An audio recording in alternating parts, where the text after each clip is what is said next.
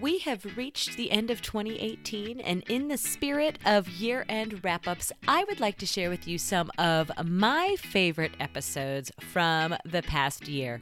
So stay tuned for the best of 2018 cocktails and containers. Welcome to Cocktails and Containers, your source for organizing strategies perfectly paired with a cocktail. And now, here's your host, who needs a little wine to go with her kids' wine, Christy Lingo.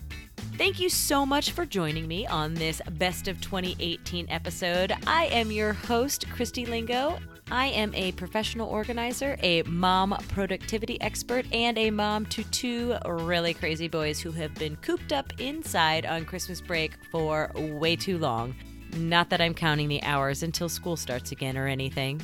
I want to take a second before I get started with the episode to say thank you to everybody who has subscribed or left a comment or joined our Facebook group over the past couple of months. This has been such an exciting experience and really one of my favorite parts of the past year. It has been super fun to sort of explore this new avenue, and based on the responses I'm getting from you guys, you seem to be liking it too. So hopefully we can keep that going in 2019. I have lots of opportunities for you guys to give me your input on what you need help with, and maybe even come on and chat with me a little bit so that we can make sure that we are hitting all of those pain points that you have in organizing and simplifying your family.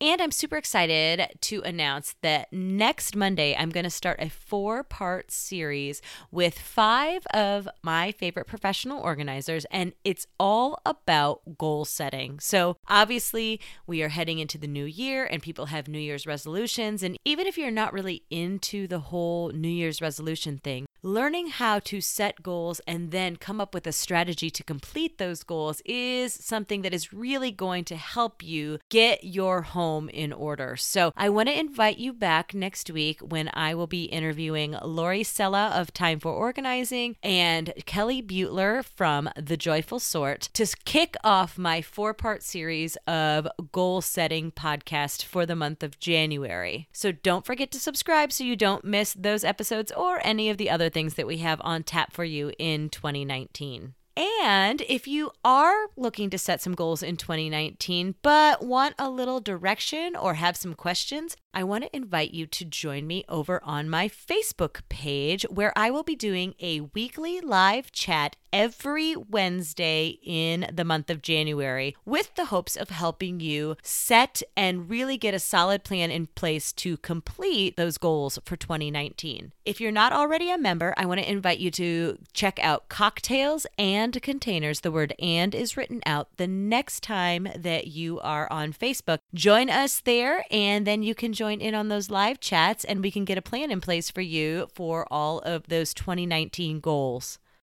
First up today, I want to share a bit of the interview that I did with my friend, professional organizer, and author of Hot Mess, A Practical Guide to Getting Organized, Lori Palau. And we talked about what clutter costs you. And a lot of times we think of the term cost being monetary, but really what Lori and I got into was her definition of the things outside of money that the clutter can be costing you in your home. So, without further ado, here is Lori Palau.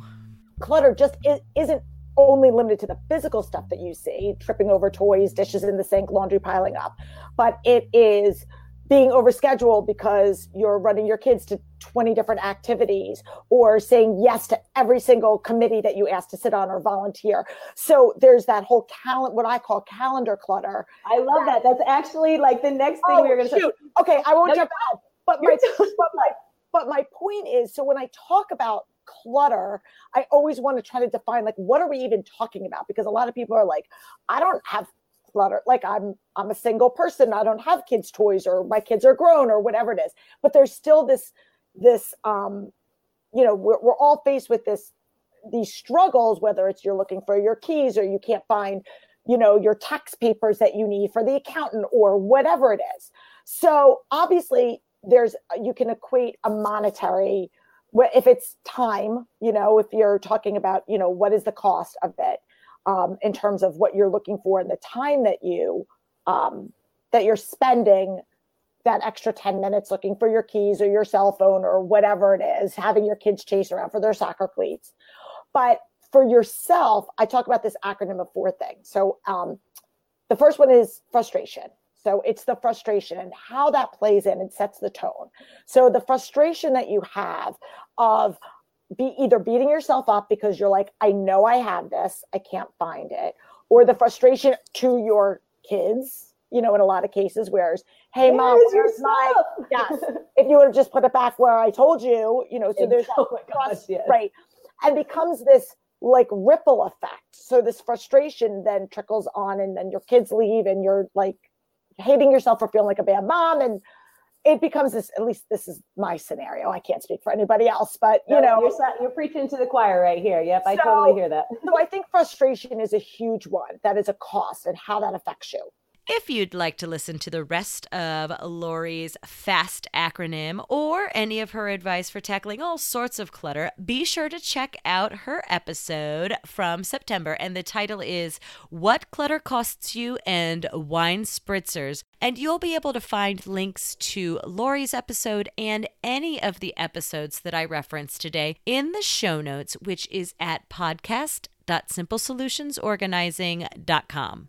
Next, I had a question in the Facebook group during one of our live chats about how to talk to your kids about organizing and if there were any specific phrases that I would suggest. So in response, I came up with a little worksheet that can give you some phrases or just a way of rethinking how you are talking to your kids about organizing. So here is a bit of the podcast where I talk about the worksheet called Questions to Help You Help Your Kid with Organizing. Basically, it's just like a little sheet, and it's instead of saying this way, try saying it this way. And the idea is to try to get feedback from your kids, engage your kids in the organizing process, because sometimes I think we forget that like their brains at that age aren't processing things the same way.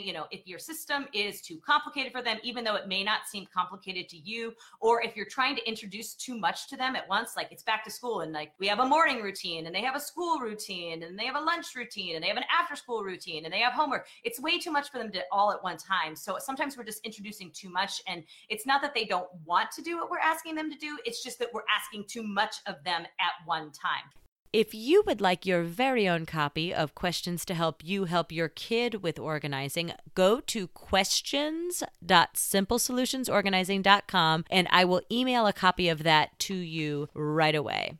I really like using the Facebook group as a way for me to find out what struggles you are having in your home when it comes to organizing your family. And whether it's questions to talk to your kids, like the previous clip that I played, or if it's just talking about stuff. And specifically, there were some questions about dealing with stuff that you inherit or stuff that you know is going to be coming your way from family. And so I did an episode all about how to define an heirloom, talk to your family about the stuff that you want or don't want, and then what stuff is really worth. So here is a bit from my episode on heirlooms and apple cider old fashions.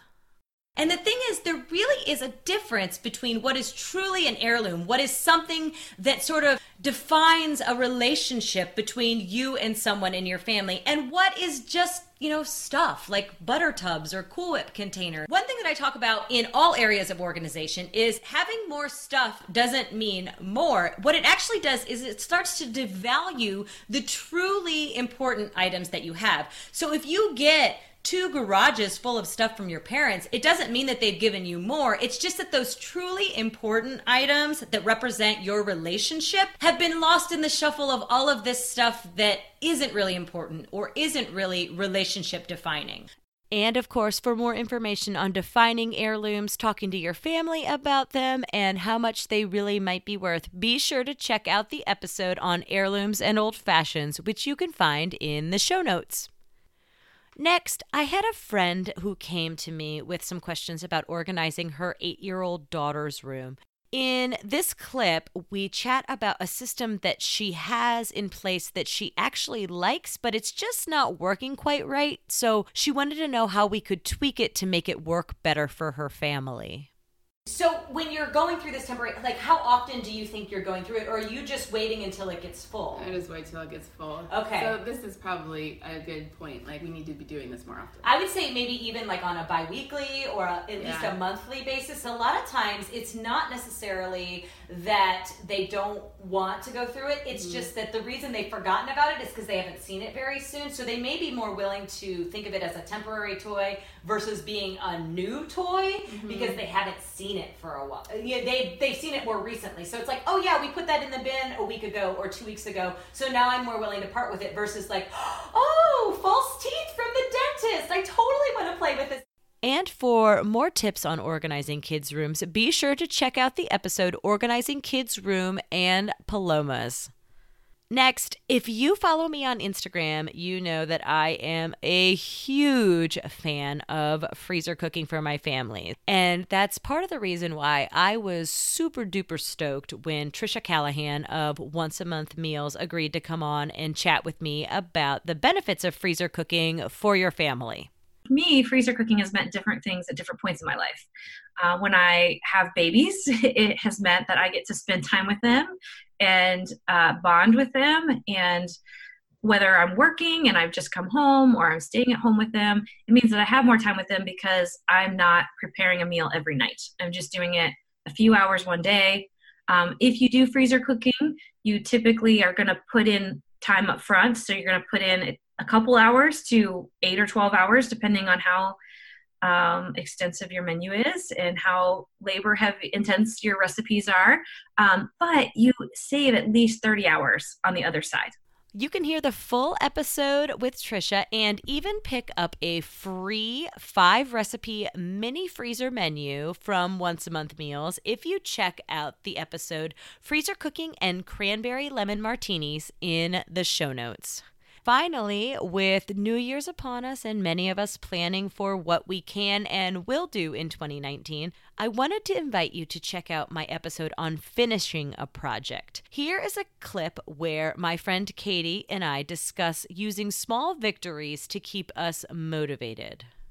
Think about how good it's going to feel. Like, imagine it, journal about it. Yeah. Find that, because that's going to be the thing that's going to help motivate you to actually put it on your calendar, right? Or break it down into those steps, or figure out how you're going to get it all done, because that overwhelming feeling of joy that you get to cross the whole thing and off just your being list. Proud, Yeah. like this is a space that I'm proud of. We don't stop and take the time to really relish in those victories enough. Like, we don't take the time to say, I'm so excited that I got this done. We just move on to the next thing. Start the next thing.